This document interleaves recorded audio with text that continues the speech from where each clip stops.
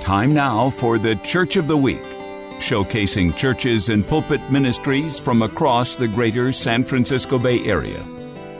When you think about the question of spiritual legacy, the impact that one person, one man, well, frankly, all of us can have on those whose lives we touch every day, and the impact that our example can be, well, probably one of the most incredible names in the arena of tremendous spiritual legacies, particularly here in California, is that of Pastor Chuck Smith. And for those perhaps not old enough to remember, God used him in a very significant way in Southern California.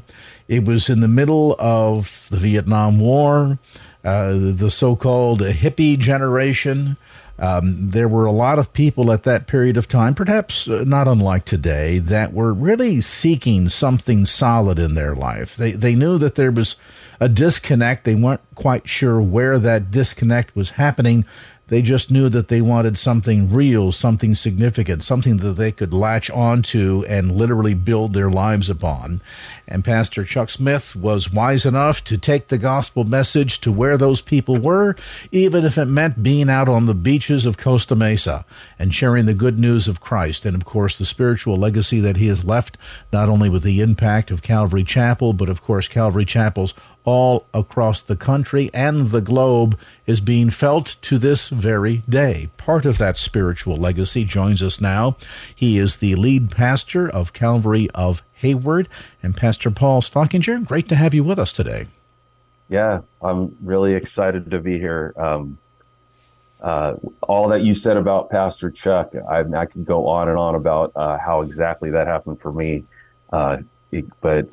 Yeah, it's really good to be here on. Well, let's take advantage of that sort of that opening remark then. Give us some sense. How did it all happen for you? Give us a little bit of the glimpse into your own spiritual journey. Yeah.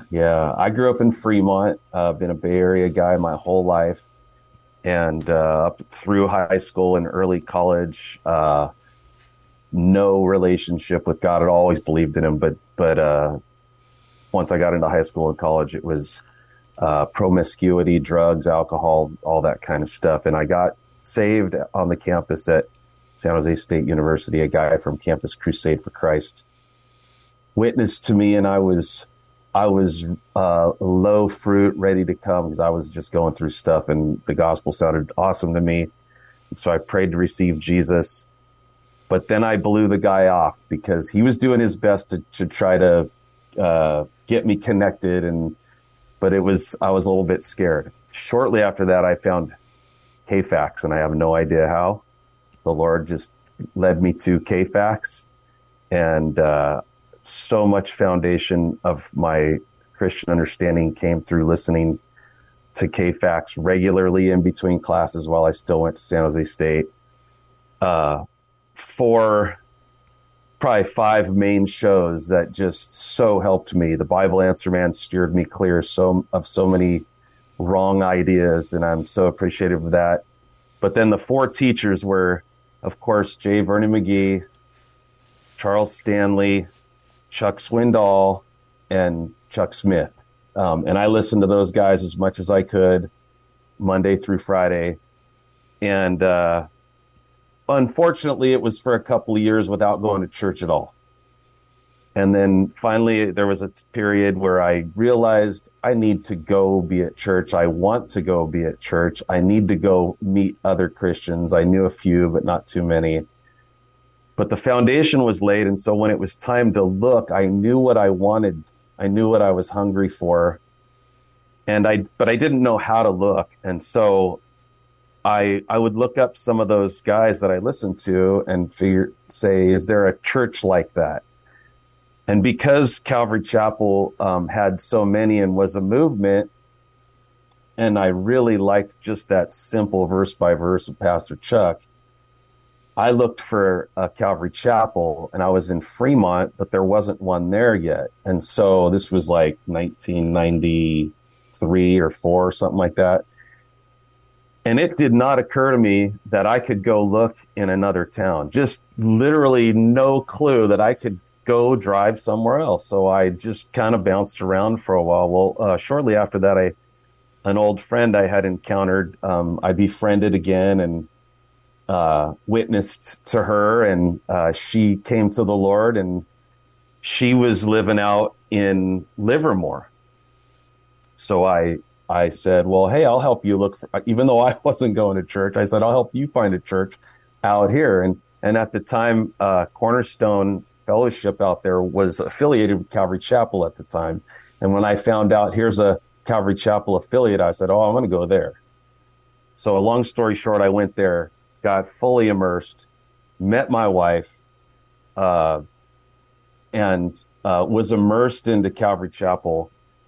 And then after a few years, in 1997, when Calvary Chapel Fremont got started, I had an opportunity and an open door to go be the youth pastor there. I'd been working with the youth at Cornerstone for a couple of years as a volunteer, and Pastor Tim Brown had just planted the church, and he was looking for a youth pastor, and the Lord just opened the door.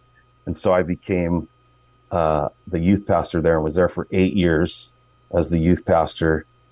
And then the Lord was just pulling on my, I knew I was going to be a senior pastor. I just felt like the Lord was leading me that way. And so in what year was it? 2005, we planted Calvary Chapel Hayward. And so all that to say, I love Christian radio. I attribute so much to Christian radio.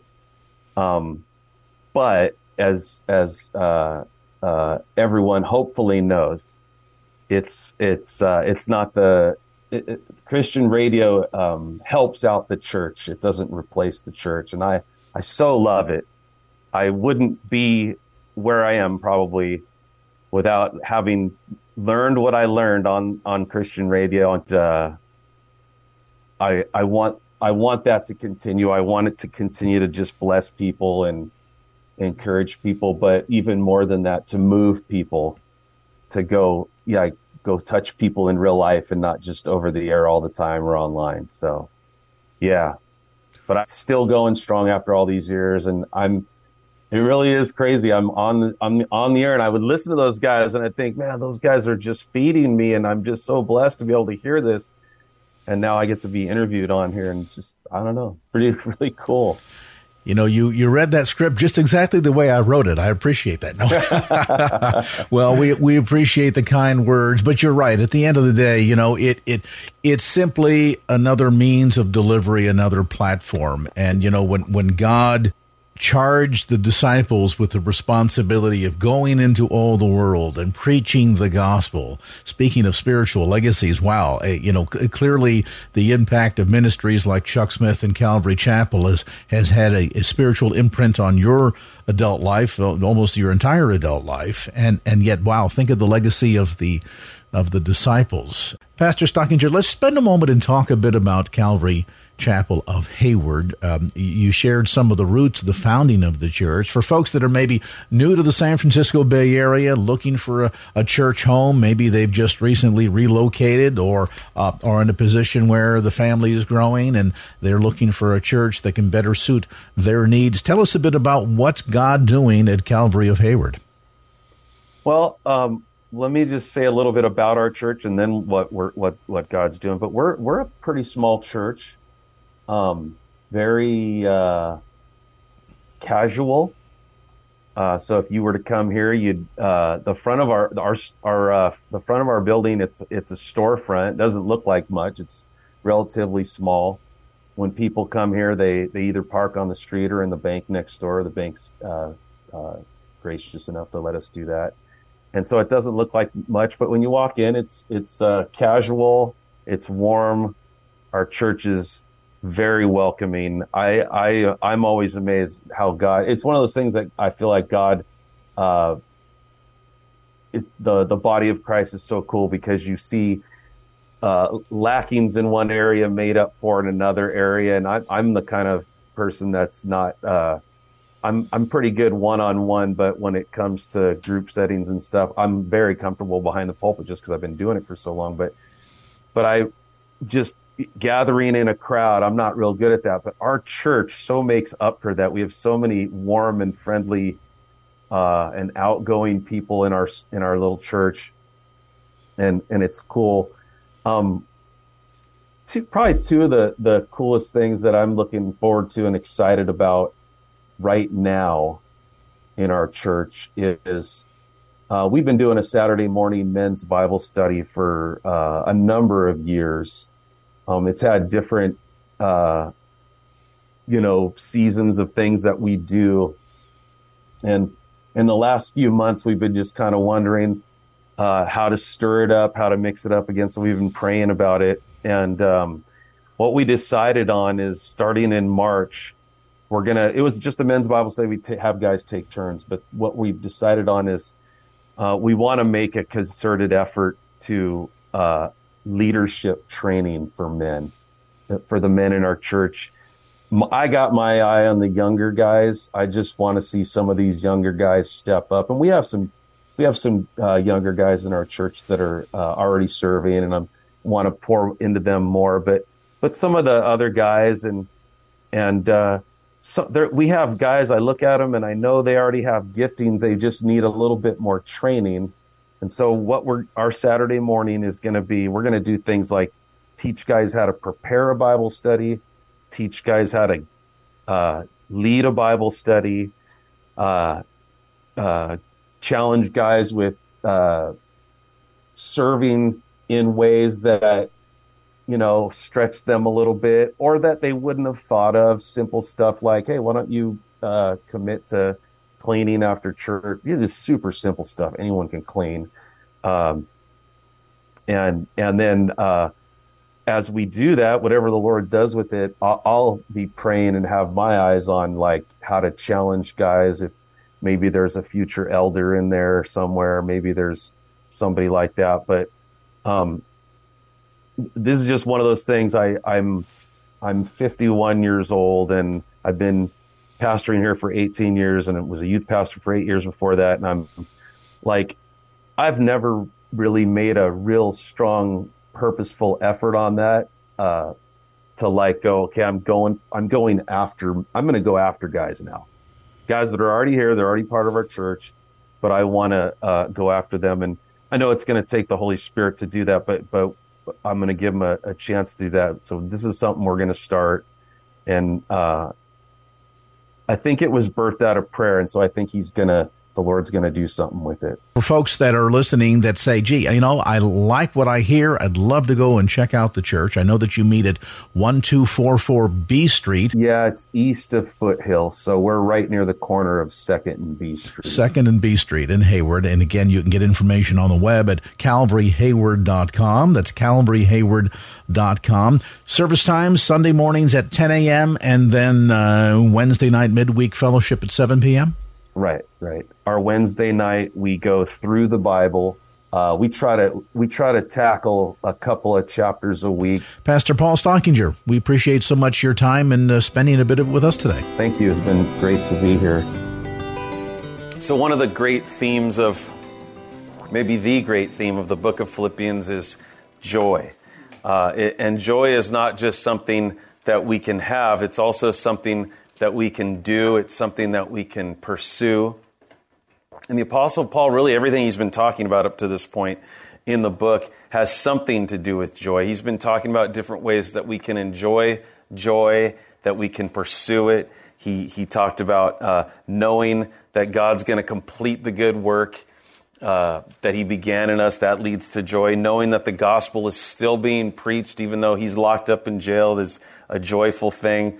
Being committed to the gospel produces joy in our lives. Being focused on others and not just ourselves, that's a thing of joy.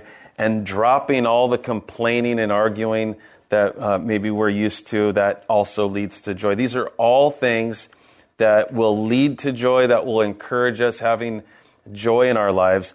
And in our passage today, he's going to press this point even more. And he begins by making the point that the encouragement to rejoice in the Lord cannot be overstated. Verse 1 says, "Finally, my brethren, Rejoice in the Lord. For me to write the same things to you is not tedious, but for you it is safe. So it's interesting that he begins with the word finally here, because we're only a little bit more than halfway through the book. So I guess pastors have had a hard time knowing how to finish for a long time. But and so here's the point he makes. He says, rejoice in the Lord. He lets them know. I know I've been saying this a lot. I know I keep beating on this, and I've already said it, but it's not tedious. It's not a bother for me to say this over and over again. In fact, it's safe. It's safe for you. It's good for you to hear it over and over. The word safe means firm or confirmed. And he's saying, I want this idea to be firmly settled in your mind, in your thinking. I want to confirm often. I want to confirm in every situation that rejoicing in the Lord is a good thing. It's always a good thing. And so I'm going to keep saying it. And so what does it mean to rejoice in the Lord? Well, it simply, there's different ways to define it, but if we want to just in a simple way, it means to be happily excited. That's what it means. Be excited and be happy. Be happy and be excited about the Lord. Now, there's lots of things in life that a person can get excited about, right? There's all kinds of stuff you can get excited about, you can be happy about. You get a new job. Maybe you get a new car. You get a new house. You get a raise at your job. You enter into a new relationship. Maybe you have a new child. Maybe you complete a goal. Maybe your sports team is successful. Maybe you're successful. Maybe your child is successful. These are all things to be excited about. And maybe something that you've been going through that's difficult has finally been resolved. Maybe you get to go on vacation. I mean, there's all kinds of things that you can be happy and excited about. But the thing is that these things all come and go. For every one that comes, it eventually goes. And they might be exciting and rejoice-worthy when they come, but they're also going to wane. And so then with it, the excitement wanes. And so Paul says, hey, let me tell you something to rejoice in, to be thrilled about, to be excited about that never wanes. And it's the Lord. Be excited, be happy, be blessed about Jesus. When you think about the Lord, when you think about him, do it with excitement. Do it with rejoicing. And if you're lacking in joy, if one of those other things happened, okay, I didn't get a job, I lost a job. Well, then, if you're lacking in joy because of that, well, then put your focus on the Lord. Be excited that the Messiah, the Lord, the Savior, he's come. He brought salvation. Let your heart be thrilled and that he offered you eternal life as a free gift. You don't have to do anything for it, just receive it. And then be excited that he said, I'm with you always, to the very end of the age, forever. Be excited that he said, I'm coming again. Rejoice about him. Rejoice about the Savior, Jesus, and how good he is. And then because unlike all those other things that we mentioned, all those other things that we can get fired up about, but they end, they wane, because Jesus never ends, and his promises never change, and he never changes, that his promises are certain. Paul says, I could never stop saying this. There would never be a situation where that wouldn't be an appropriate thing to say, or a good thing to say, or a helpful thing to say. There's not a situation that could happen that it wouldn't be helpful to tell somebody, rejoice in the Lord. Now, you might have to, figure out timing and stuff like that and how to say it, but it's always appropriate. And so that's why he says, I'm going to just keep saying it over and over. I'll never get tired of saying it. No amount of saying this to a believer is too much. When all those other situations that only excite for a little while, when they fail, we can still rejoice in the Lord as much as ever, and it doesn't matter. And because joy is found in Jesus Christ. Who he is, what he's done, what he still promises to do, look at him like that. Paul said this in a way that to him it was like just so obvious. He didn't have to, I'm saying more than he said as it relates to why we should. He didn't even have to go into all. It was just obvious. It's like going in to a 6-year-old's bedroom on Christmas morning and saying, all you have to say is, it's Christmas. You don't have to tell him to rejoice. You don't have to just tell him it's Christmas. And what's going to happen? That's it. Right on. Yes, it's Christmas. And that's the way Paul saw it. But we don't always see it like that. Sometimes we don't. Sometimes because of those other things, we get focused on them and the things of life, and then we forget that it's not as big as Jesus is, and so we forget to rejoice in the Lord. And so that's why we need to be told over and over again. That's why we need to be told. Like another situation with a kid. I've seen this happen. I may or may not have been involved. But I was at Disneyland, and you're Disneyland, and it's the happiest place on earth. But there's a little kid, and you have to tell that little kid, stop crying. Stop whining. We're at Disneyland, right? That actually has to be said sometimes. And for us, okay, it is hard to lose a job. It is hard when money's tight. It is hard when our health goes downhill. It's hard watching the world fall apart and, wondering how much freedom will we have next week compared to today. It's hard. These things are difficult. But it's still completely appropriate to say, rejoice because of Jesus. And if somebody says that to you when you lose your job, if you lost your job and someone says, man, just keep your eyes on the Lord. Don't blow them off. Don't roll your eyes. What they're saying is true. If money's really tight and you're like, well, just focus on Jesus. He's still good. He's still for you. He's still, don't act like, oh yeah, you're just going to say. It's still true. It's still meant to move you. Rejoice in the Lord. Look at him. Rejoice. Now, the fact that Paul says this over and over and tells us that he's going to say it over and over, and that Christians do this too, and pastors say it all the time from the pulpit too, it should make it simple, right? You've heard it enough times, just rejoice in it, right? It should just be simple, right? I mean, what's the problem? Just rejoice. Okay? Right? What's the problem? Well, that's a good question, right? What is the problem? And he deals with that. That's a good portion of what this passage is about. What's the problem? If it's that simple, and it is. So what's the problem? And the first problem is that we need to beware of people and beware of ideas that would rob us of joy. There are people and there are ideas that rob us of joy. It says in verse 2, beware of dogs, beware of evil workers, beware of the mutilation. For we're the circumcision who worship God in the Spirit, rejoice in Christ Jesus, and have no confidence in the flesh. And so here Paul begins to tell of a couple of great threats against simply rejoicing in the Lord. And the first, he names them. He says, beware of dogs. So there it is. If you have a dog, get rid of it. Get a cat, and you'll have joy. I'm just kidding.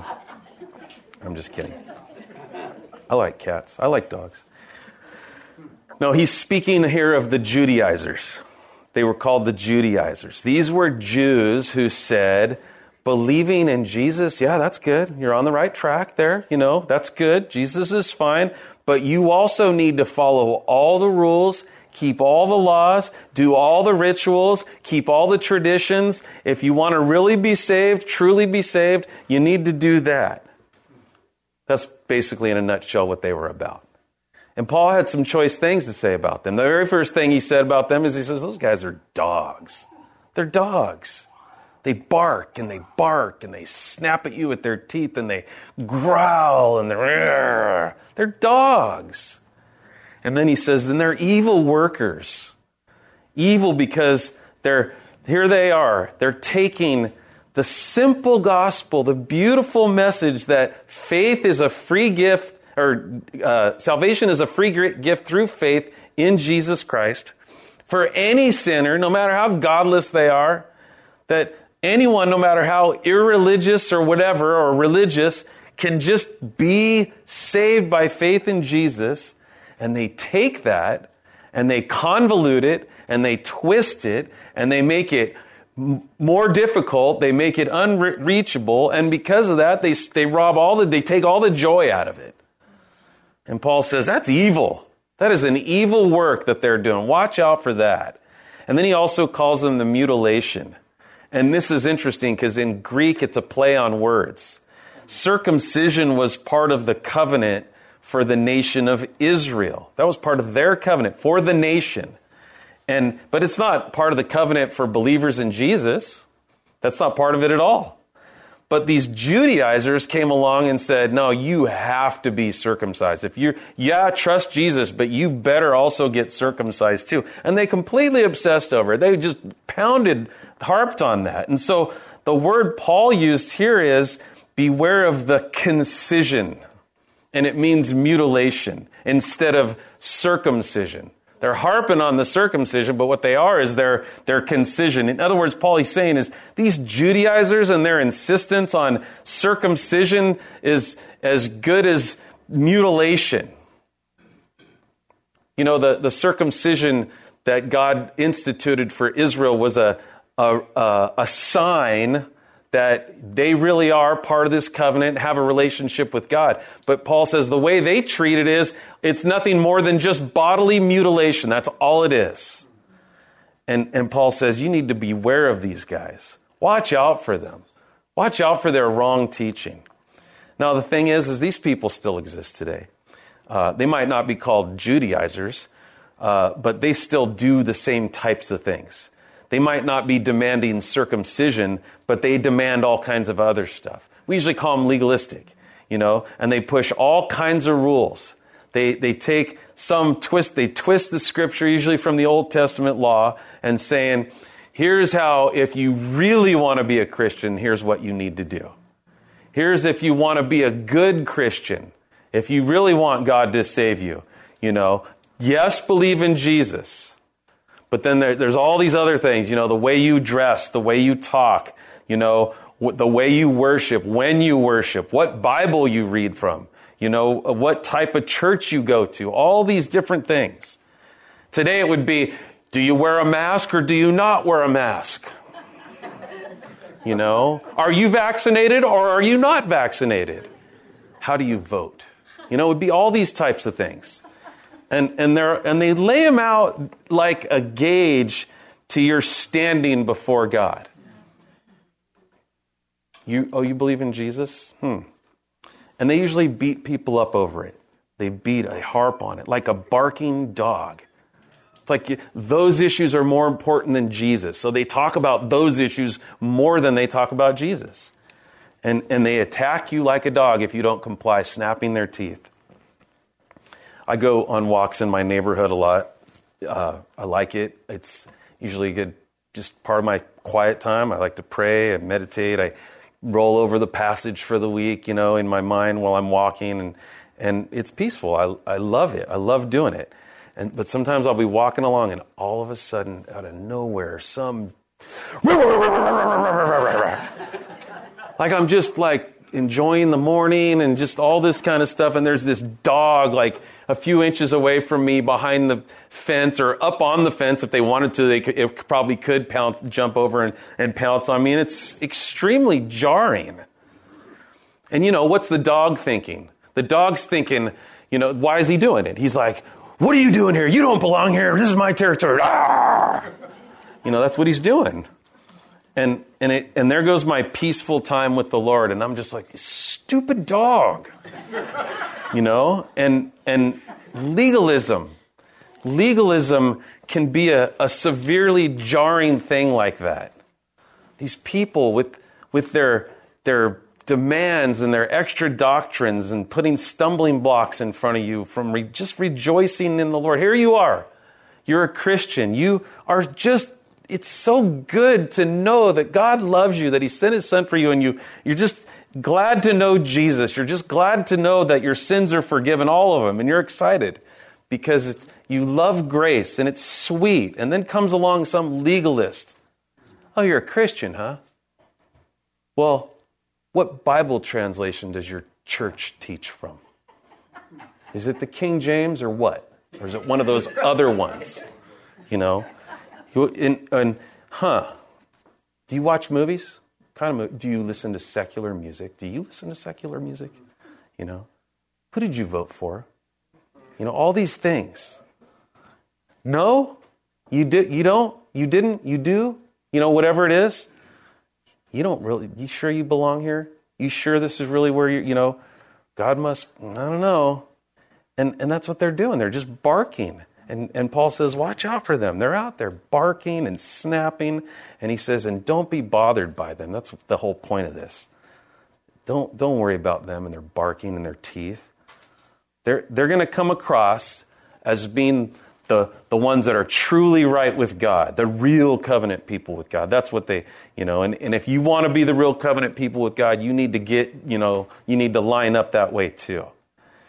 But and Paul says, you know what? If you just simply rejoice in God, worship God in the Spirit, if you rejoice in Jesus, and don't put confidence in the flesh, don't let their barking bother you.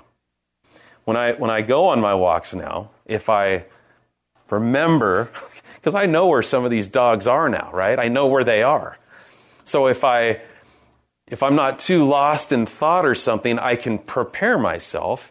And then it's like, okay, it's still annoying, but it doesn't make my heart stop and make me almost die. I can prepare myself and be like, okay, this dumb dog's right here. It's fine. I'll walk on this side of the street now. And it's like that. If you're ready and aware, and he wants us to be ready and aware, these dogs are out there. They're out there. Just be ready for them. Don't let them jar you. Rejoice in the Lord. They're going to bark. They're going to snap their teeth. Just rejoice in the Lord. And then the next thing is that confidence in your own works is a no-win game.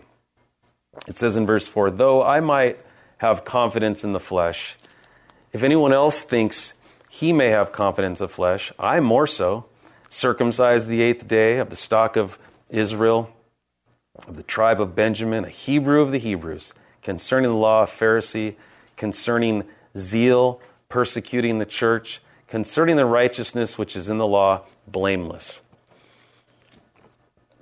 At the end of verse 3, Paul mentioned having no confidence in the flesh, and then he uses the same phrase in twice more in verse 4, the phrase confidence in the flesh. And so this is another joy robber that we're to be aware of. In fact, it's kind of the main barking point of these legalistic dogs. What they're confident in is their performance.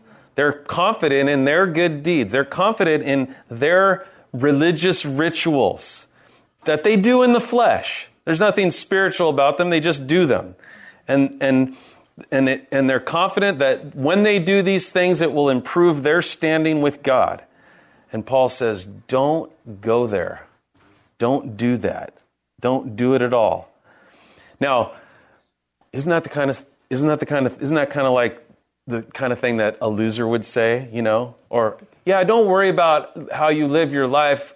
You know, isn't that something a sinner would say? Just trust Jesus. You can do whatever you want. Isn't that something like a sinner would say?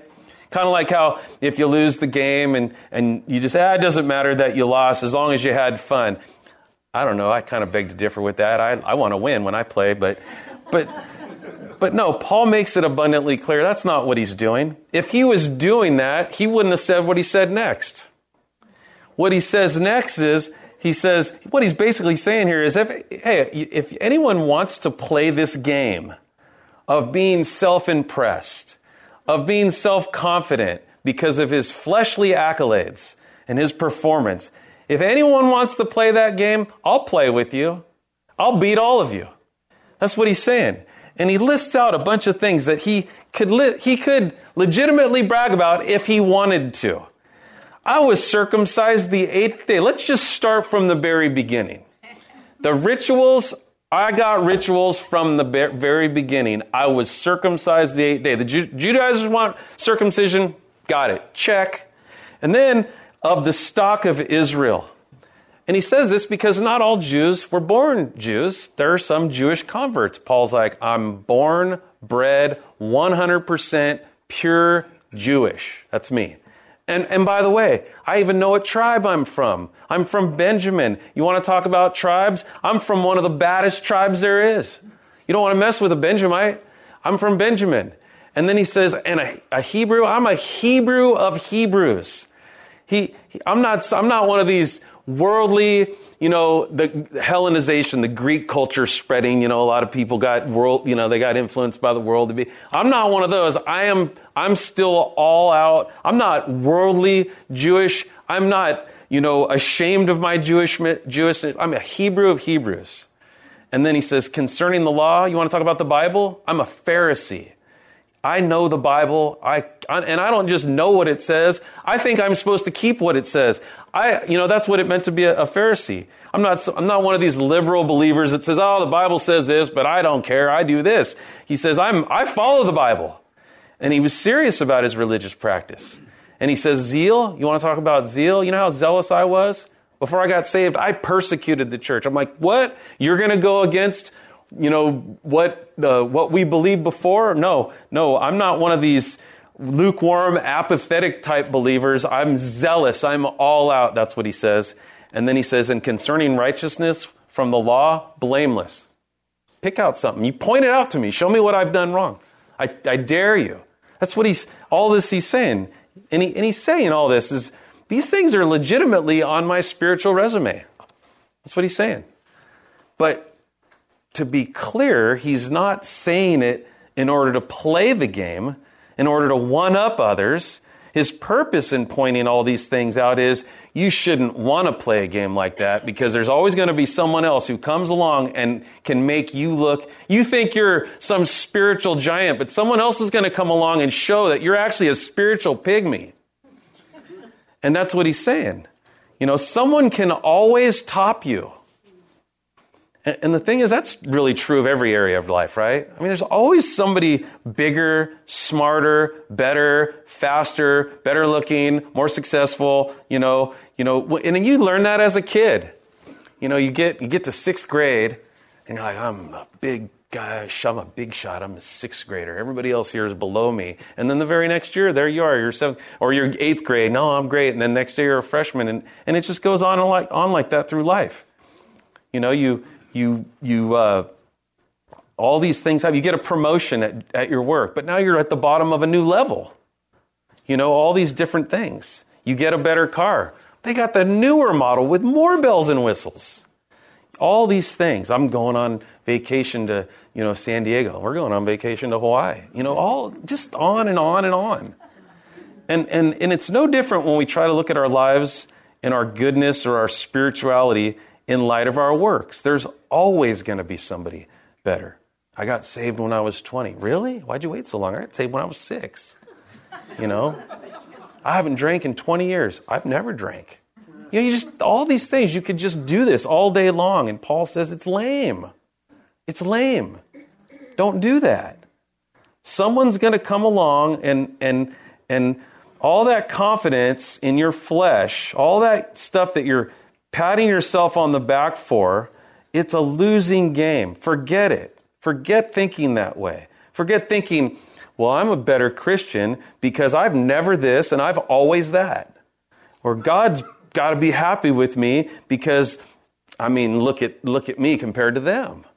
And someone else has more than you. And then if you play that game, so for 5 minutes, you're above somebody. And then it won't be long until somebody else comes along and you're back to that joyless living. Oh, what a failure I am. And so just rejoice in what Jesus has done. Just rejoice that he took poor, miserable sinner that you are, and he just loves you, and he wants to save you, and he does that. Okay, so putting confidence in the flesh is a lame idea. Watch out for the dogs. Watch out for thinking highly of yourself. But here's a question. what of all those things that Paul had? Like in and of themselves, they're not negative, they're not bad. He just said a bunch of good things about his life. And some of us can say, maybe you have something like that. Maybe you have a few things. Are we supposed to act like they're not true? Are we supposed to deny the reality of our lives? Maybe you grew up in a Christian home. Maybe you walked with the Lord as long as you know. Are you supposed to act like that's not a good thing? Are you supposed to pretend, it's a good thing that you remained pure until you got married and you've never done drugs and you never cheated on are you supposed to act like that's not a good thing? No. That's not the point. Here's what the point is. The point is that we're supposed to properly evaluate our works in light of Jesus. And it says in verse 7, but what things were gain to me, these I have counted loss for Christ. Yet indeed I also count all things loss for the excellence of the knowledge of Christ Jesus my Lord, for whom I have suffered the loss of all things, and count them rubbish, that I may gain Christ. Did you notice there the word count and counted in verses 7 and 8? I've counted loss. I've counted all things lost. I count them rubbish. The word means this is how I think of them. This is how I consider them. This is how I value them. And here's how the New Living says, verse 7. It says, I once thought all these things were valuable, but now I consider them worthless because of what Christ has done. So all those things that Paul used to think made him better or special or above others, things that made him look down his nose at other people, he said, I don't think of them that way anymore. In fact, he goes on even more emphatically, he said, and it's not just those things. Really, he's saying, I think of everything differently now. Everything. And then he says maybe one of the most graphic statements in the Bible. He says, I don't just consider those things loss. It's more than that. I count them as rubbish. Now, that sounds like trash, but it's even more powerful than that, because the Greek word that he uses for that our translation says rubbish is dung or excrement. That's the word he uses. And that's what he says. It says this in Isaiah 64:6.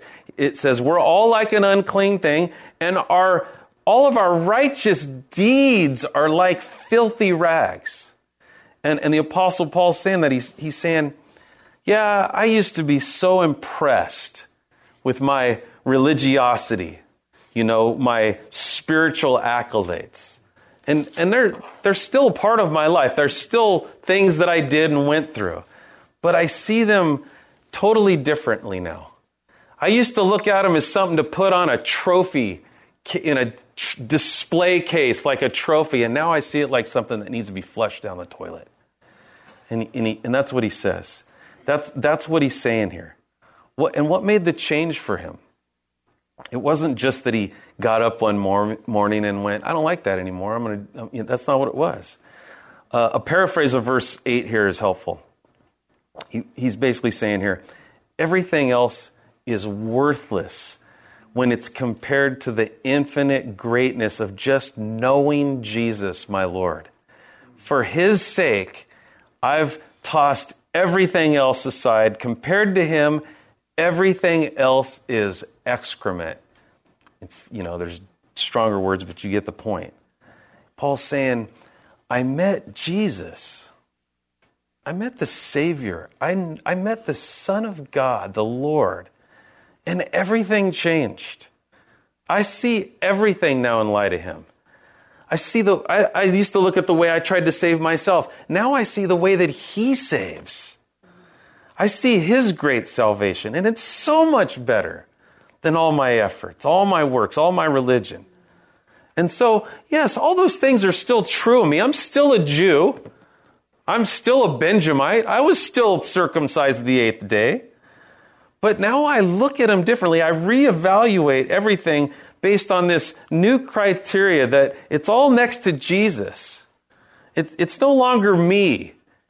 I'm not comparing things to me or my progress even, or me next to other people.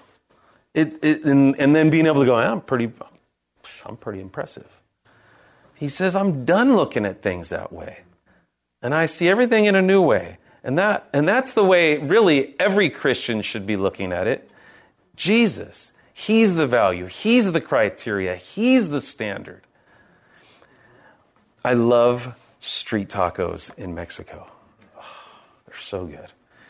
I don't know what they do down there. Some sort of taco voodoo. I don't know what it is, but they're so good. I don't know if it's, I always joke, maybe they just never ever wash their pans and it's like this magical seasoning that just, I don't know, but they're the street tacos anywhere, and to me, no taco in America compares. And the thing is, we have pretty good tacos in California. We got, really good tacos. You talk to people in other parts of the country and they're like, there's no good Mexican food here. There's lots of good Mexican food in California. But nothing compares to a street taco in Mexico to me, nothing. And so that's the standard. All tacos are judged by those tacos. And in fact, most tacos are ruined because of that. I'm ruined for tacos. And that's what happened to the Apostle Paul. He got ruined. He got ruined for Jesus. It's a good thing. He got a taste of Jesus. He got a taste of real love, real grace, real salvation. The works of Jesus, the righteousness of Jesus, all that. And then because of that, everything else, all that he thought was, oh, this is so great, it just became garbage, crud. And the Bible says to us that we should taste and see that the Lord is good. And when we get a taste of Jesus, when we really do, it does that to everything else. And we evaluate everything else compared to him. Because nothing does compare to him. Nothing does. Not even remotely. And here's the thing. There's a lot of Christians out there who are joyless simply because they're still counting their efforts in light of themselves, in light of what they think about themselves, in light of what they used to be, in light of the people that they're around. They have this standard that's not good. And so they look at their performance that way as something great. And, that's like comparing a real Mexican food to some microwave burrito or something like that. And just, no, don't do that. Look at Jesus. Look at who he is. Look at what he's done. Look at his grace to save sinners. Without anything deserving of it, that's what he does. And he's good like that. Every one of us could use a higher view of Jesus and a much lower view of our own performance and our own works. And when we do, we're creating the right mindset for real joy. If we don't do that, joy is going to continue to be elusive. Oh, I'm going to do this, or I'm better than that. Oh, they're better than you. And it's going to be elusive. But when we look at everything in light of Jesus, look at how he saves. Look at who he saves. Look at how he loves. Man, joy will arise. The final point is that he's the goal. Jesus is the goal. Verse 8 again, in the middle there, it says, I also count all things loss for the excellence of the knowledge of Christ Jesus my Lord, for whom I have suffered the loss of all things, and count them rubbish, that I may gain Christ, and be found in him, not having my own righteousness, which is from the law, but that which is through faith in Christ, the righteousness which is from God by faith, that I may know him, and the power of his resurrection, and the fellowship of his sufferings, being conformed to his death, if by any means I may attain to the resurrection from the dead. And so here Paul concludes that it's not just that Jesus moves me to stop thinking highly of myself.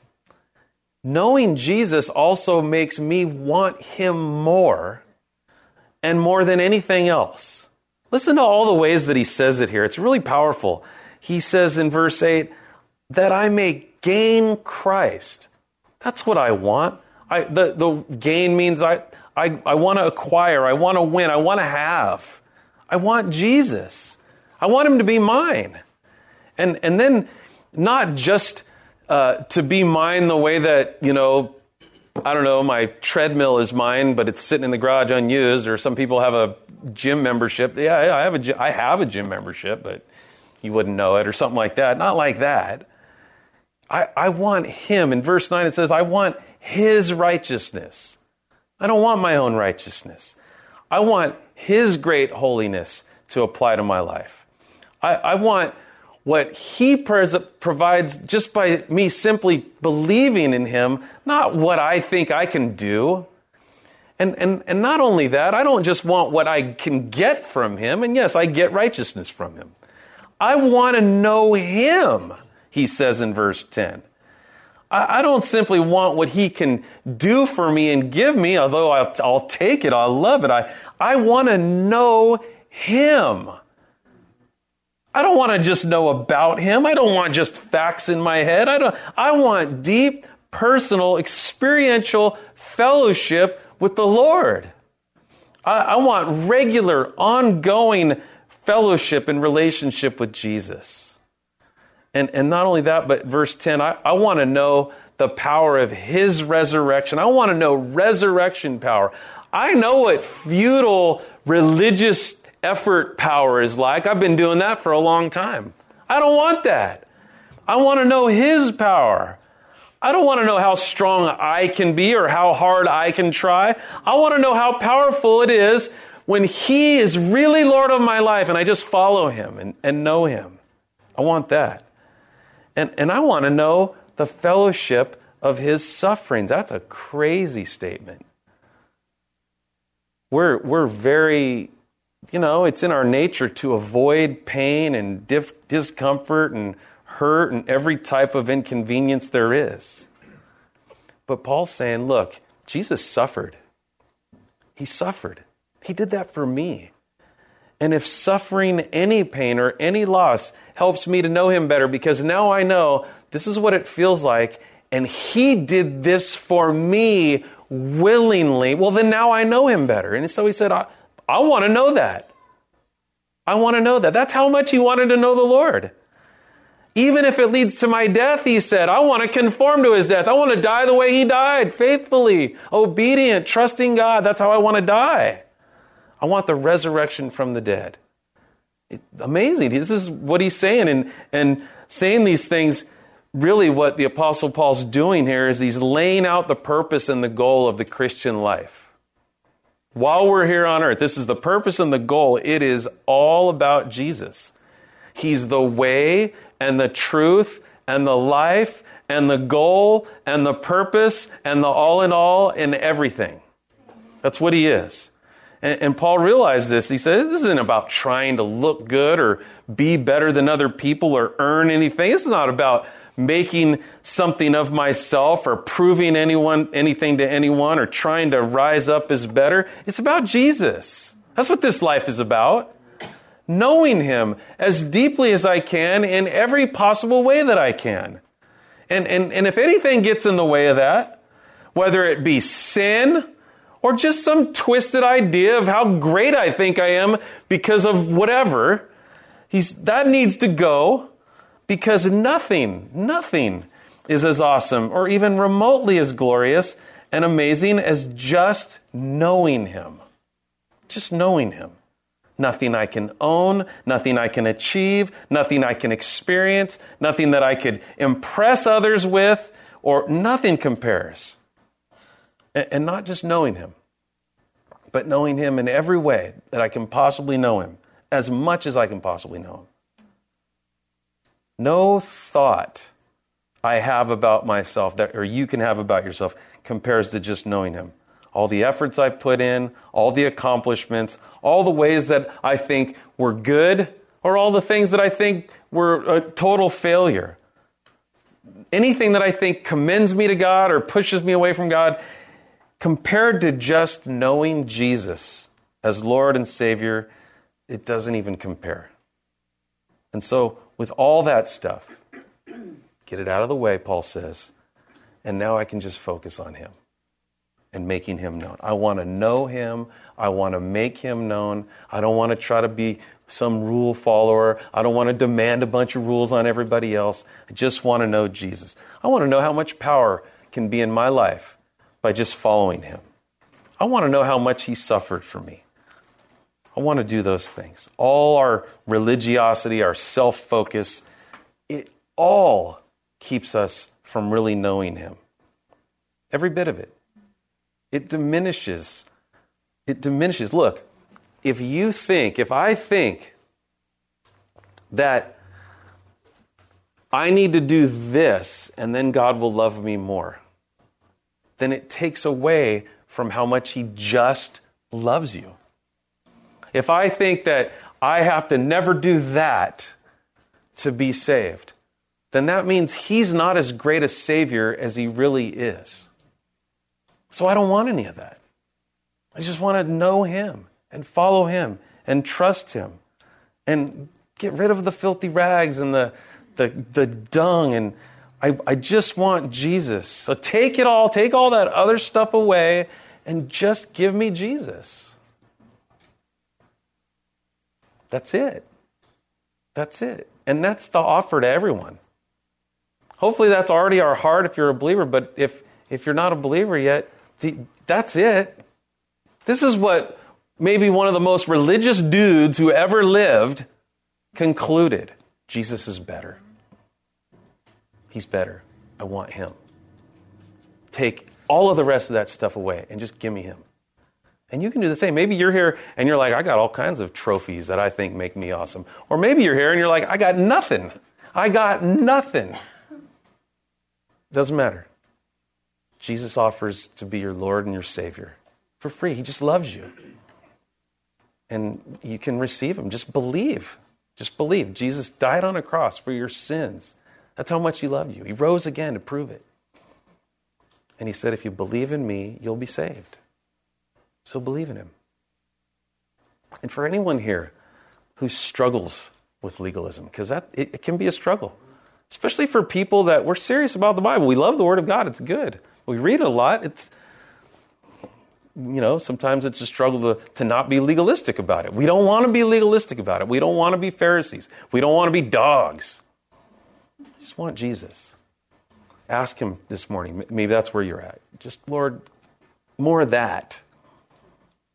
Help me to count all my religious effort and legalistic tendencies. Help me to count it for what it is. It's garbage compared to you. Just give me you. Pastor Paul Stockinger, lead pastor at Calvary of Hayward. Again, information available on the web at calvaryhayward.com. That's calvaryhayward.com. This has been the Church of the Week, showcasing churches and pulpit ministries from across the greater San Francisco Bay Area. To nominate your congregation for Church of the Week, please email us the name and address of your pastor and church, along with a link to your church's website, to Church of the Week at salemsf.com. Again, that's the name and address of your pastor and church, along with a link to the website, and email to churchoftheweek at salemsf.com. While all submissions will be considered, not every submission is guaranteed airtime. Thank you for joining us today, and be sure to tune in again next week at this time for the Church of the Week.